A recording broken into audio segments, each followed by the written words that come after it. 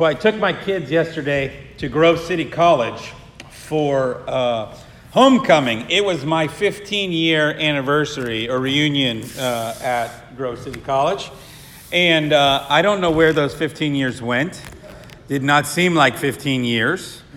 But it was neat to see some people who I hadn't seen in a long time, whose faces were familiar to me, but whose names seemed to escape me more often than not. But it was a day of sort of reflecting on what has been the last 15 years of my life and what have I done with it. And you sort of have those moments, don't you? New Year's is kind of like that. Birthdays are kind of like that. You know, who am I? And for me, World Communion Sunday is one of those kind of Sundays. Kind of well, what's going on? And what's going on in the world? And am I aware of those things? It's a day to sort of take stock in what are we doing as a church that goes beyond where we are here and out into this world. And so in honor of that, and being we're in a series on the Apostle Paul, I wanted to talk about Paul's missionary work today. And I think there's a lot we can learn from Paul in the way he approaches spreading his message. A little bit of a recap. In the last 2 weeks, I've really emphasized how when Paul encounters Jesus on the road to Damascus, he goes through a radical change. But it may not be the change we expect. I don't believe Paul is trying to start a new religion. I think he's trying to see how Jesus is the fulfillment of the faith he's inherited. And he takes some time for him to work that out. I mean, it takes a good 10, 13 years, we think, until he does any missionary work to figure out what he thinks about all of this. Do people still need sacrifices? Can you follow Jesus and eat bacon? What does this mean for the temple? It takes Paul years to work this out, and he's still debating with this as he's going through. Paul begins to understand that this message is not just for his people, but this is a universal Jesus. That in some way what Jesus has done goes beyond Israel and goes out into the world. And it becomes Paul's mission to see it go out into the world. Now we can guess that Paul probably, from his arguments, from the way he was such a clear thinker, that he got a little bit renowned. He got known for his ability to talk about this stuff and to handle these issues. Because when a man named Barnabas is trying to work out this for his missions work, Barnabas is sort of traveling around, and he's having to argue with people and try to convince them of who Jesus was. He gets this idea in the book of Acts. He says, I know this guy named Paul. And Paul's a good arguer. I'm going to bring him along the journey with me. And in the book of Acts, at first, it's Barnabas and Paul. Barnabas and Paul did this, and Barnabas and Paul did that. But pretty soon, it switches, and it becomes Paul and Barnabas. Paul and Barnabas, Paul and Barnabas. Because Paul's intellect seems to drive the conversations forward. Paul ends up going on several missionary journeys, covering more than 40 cities that we can tell, and covering at least what we think is about 10,000 miles. I think that's a conservative number. 10,000 miles. And ladies and gentlemen, there's no car then. Okay? He is walking or he's on a ship. We know he was shipwrecked a couple times. I mean, he really sacrifices to go out into all these places to try to tell them about Jesus. And what he would do is when he would first come to a town, he followed this consistent pattern. He would first go to the synagogue. Okay, he would go to like the church. But in those days, it wasn't just the church. It was the Jewish building. Normally it was a building. Sometimes it was just an open space where you would meet and gather. But it was also sort of the town hall. It was the place where you would go to vote on stuff and to talk about issues in the community. It's where the weddings would happen. It's where meetings would happen. And so he goes to this place that's sort of the center of particularly Jewish culture, and would start to argue and make his points about who Jesus was and why Jesus is the true answer. While he's there, he would also find people that in Acts are called God-fearers. They're the people who are not Jewish, but seem to be worshiping with the Jews and seem to be sort of experimenting and understanding their faith. So Paul would eventually outstay his welcome in the synagogue. And that's an understatement. He would normally be like chased out and he would be totally rejected in the synagogue. And then he would just go to the rest of the town. And in most of these towns, he would find this. You'd find this Jewish community, but it's not in Israel. He's all over the place. So he would go out, and in the meantime, he would work as a tent maker, making tents, awnings, normally sort of large larger projects, not clothing, but sort of larger curtains and that kind of things, all sort of special order. So really, Paul could work and could support himself wherever. He never took a salary from his church work. He always worked in the places that he went. And I think part of the advantage was he got to know people. He got to know the community. He got to speak the language. And can you imagine the different kind of conversations Paul would have? I mean, in the synagogue, he would talk to people who were Jewish, who were raised up in the faith, and so they would have some basis of understanding, but what would be the disadvantage? The disadvantage was there may be certain things that they think they know, but really they don't know. Now, when he goes out into just the Gentile community, he would have not that problem, right? He'd get over that, except they have no basis for understanding. He'd have to start from scratch with them. I think it's important to realize this because, as a pastor, Timothy Keller, an author, Timothy Keller points out, we in the church have to do the same two kinds of gospel presentations today. Very different to talk about Jesus with somebody who's been to church, who has some stuff, but maybe they have some stuff that they need to unlearn to really know who Jesus is in their life. That's a completely different conversation than somebody who, and this is the increasing conversations we have to have in this world, they have zero church experience. They have no reference point for anything we're talking about or anything we're doing in this building. So to explain the gospel to them is a totally different conversation. They may not have the baggage we've got to get over. They don't have stuff to unlearn. They just have stuff they have to learn from scratch because they have no understanding. And part of the work of the church in the future is going to be, we got to have both of these kind of conversations. We've got to help people who are churched learn about Jesus in a deeper way, and we've got to help people that are totally unchurched. One of Paul's key ways of doing that, we find in Acts, is that he always tells his own story.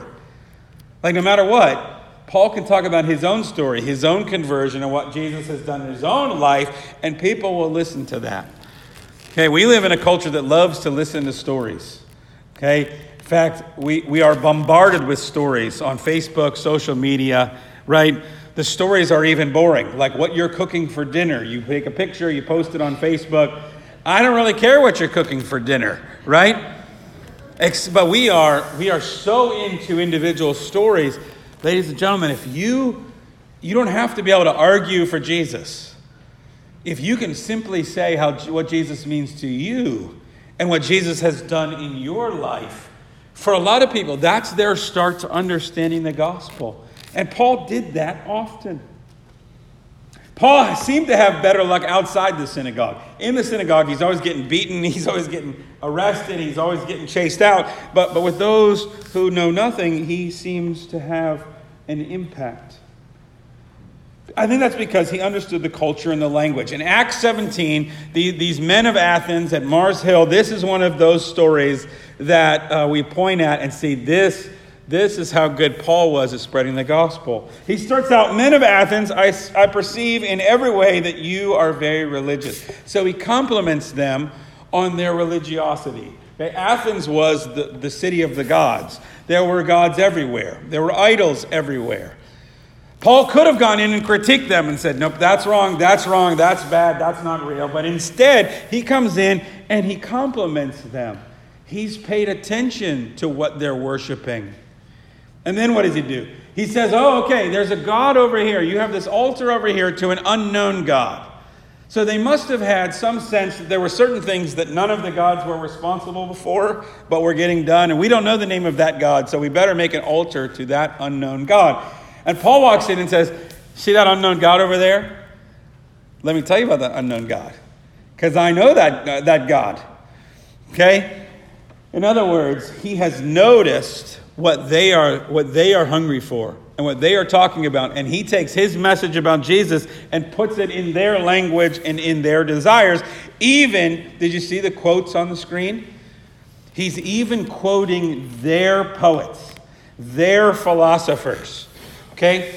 It is an amazing gospel presentation because Paul is not quoting the Bible. He's quoting their pagan philosophers and saying, you know what, your philosophers were onto something. Let me help you understand it better. The quote says that we are his offspring. Paul says, yeah, we are God's offspring. And this seeking that you have to find out who all these gods are, that's natural because God gave you that. but let me fill in some of the blanks that you're missing. God has done work in this one man, Jesus, though Paul has not actually mentioned Jesus' name yet. Because then when he mentions somebody raised from the dead, there's kind of an uproar. Did you notice that in the text? And some people have trouble with that, and other people start to believe and stay on with Paul and start to understand his message. Not everyone receives Paul's message. Everybody see that? Not everybody's ready for it. Not everybody welcomes it. And yet Paul keeps on preaching. Okay? He doesn't hold back when he's beaten, when he's abused, because he knows they've got to hear it and I've got to give it, and some people won't like it, and I better be ready to get over the rejection of that. And I think Paul does that because he lived in the community. He studied the culture. He learned the language. And the other thing that you pick up, a couple other things real quick that you'll pick up, just to note. Number one, that Paul is always taking up an offering wherever he goes. Okay? Paul in all his letters talks about this offering. And the offering is to go back to the church at Jerusalem that's under persecution, and maybe we think there's a drought going on so they don't have what they need. That Paul also has a sense, not only that he is sharing the gospel message, but there are real physical needs that need to be taken care of, and that it's part of the church's responsibility to do that. So that's not gospel presentation. That's just loving people in a community. In this case, he's pointing back to the church at Jerusalem because that was the need he felt called to pursue. But the part of Paul's mission is to learn the language, to share the gospel, but also to get radically down to earth in how we give and how we serve other people. That there's place for all these ministries. And some of them really present the gospel, and some of them just fill needs. And I think Paul would argue that both are important, and both are kingdom gospel worthy. The other thing I want to point out is that Paul, if you follow through in his letters, had a great team around him. We know some of the names of these people, like Silas and Timothy and Luke. We hear about Titus, Aquila, Priscilla, and Apollos, but we could keep naming other names.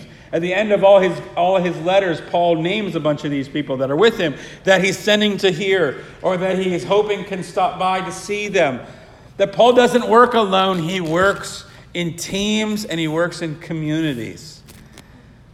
And that's the other really important reason why we have all these things out there. Because we can't, as a congregation, go to all these places. Okay? We can't go to minister to what's going on in the Navajo tribes. And we can't all go to South Sudan. And if we would, we couldn't do all these things. But because we're a church, and because we're part of a denomination, and because we have all these partnerships, we can create a team where our impact can go well beyond what we can do here.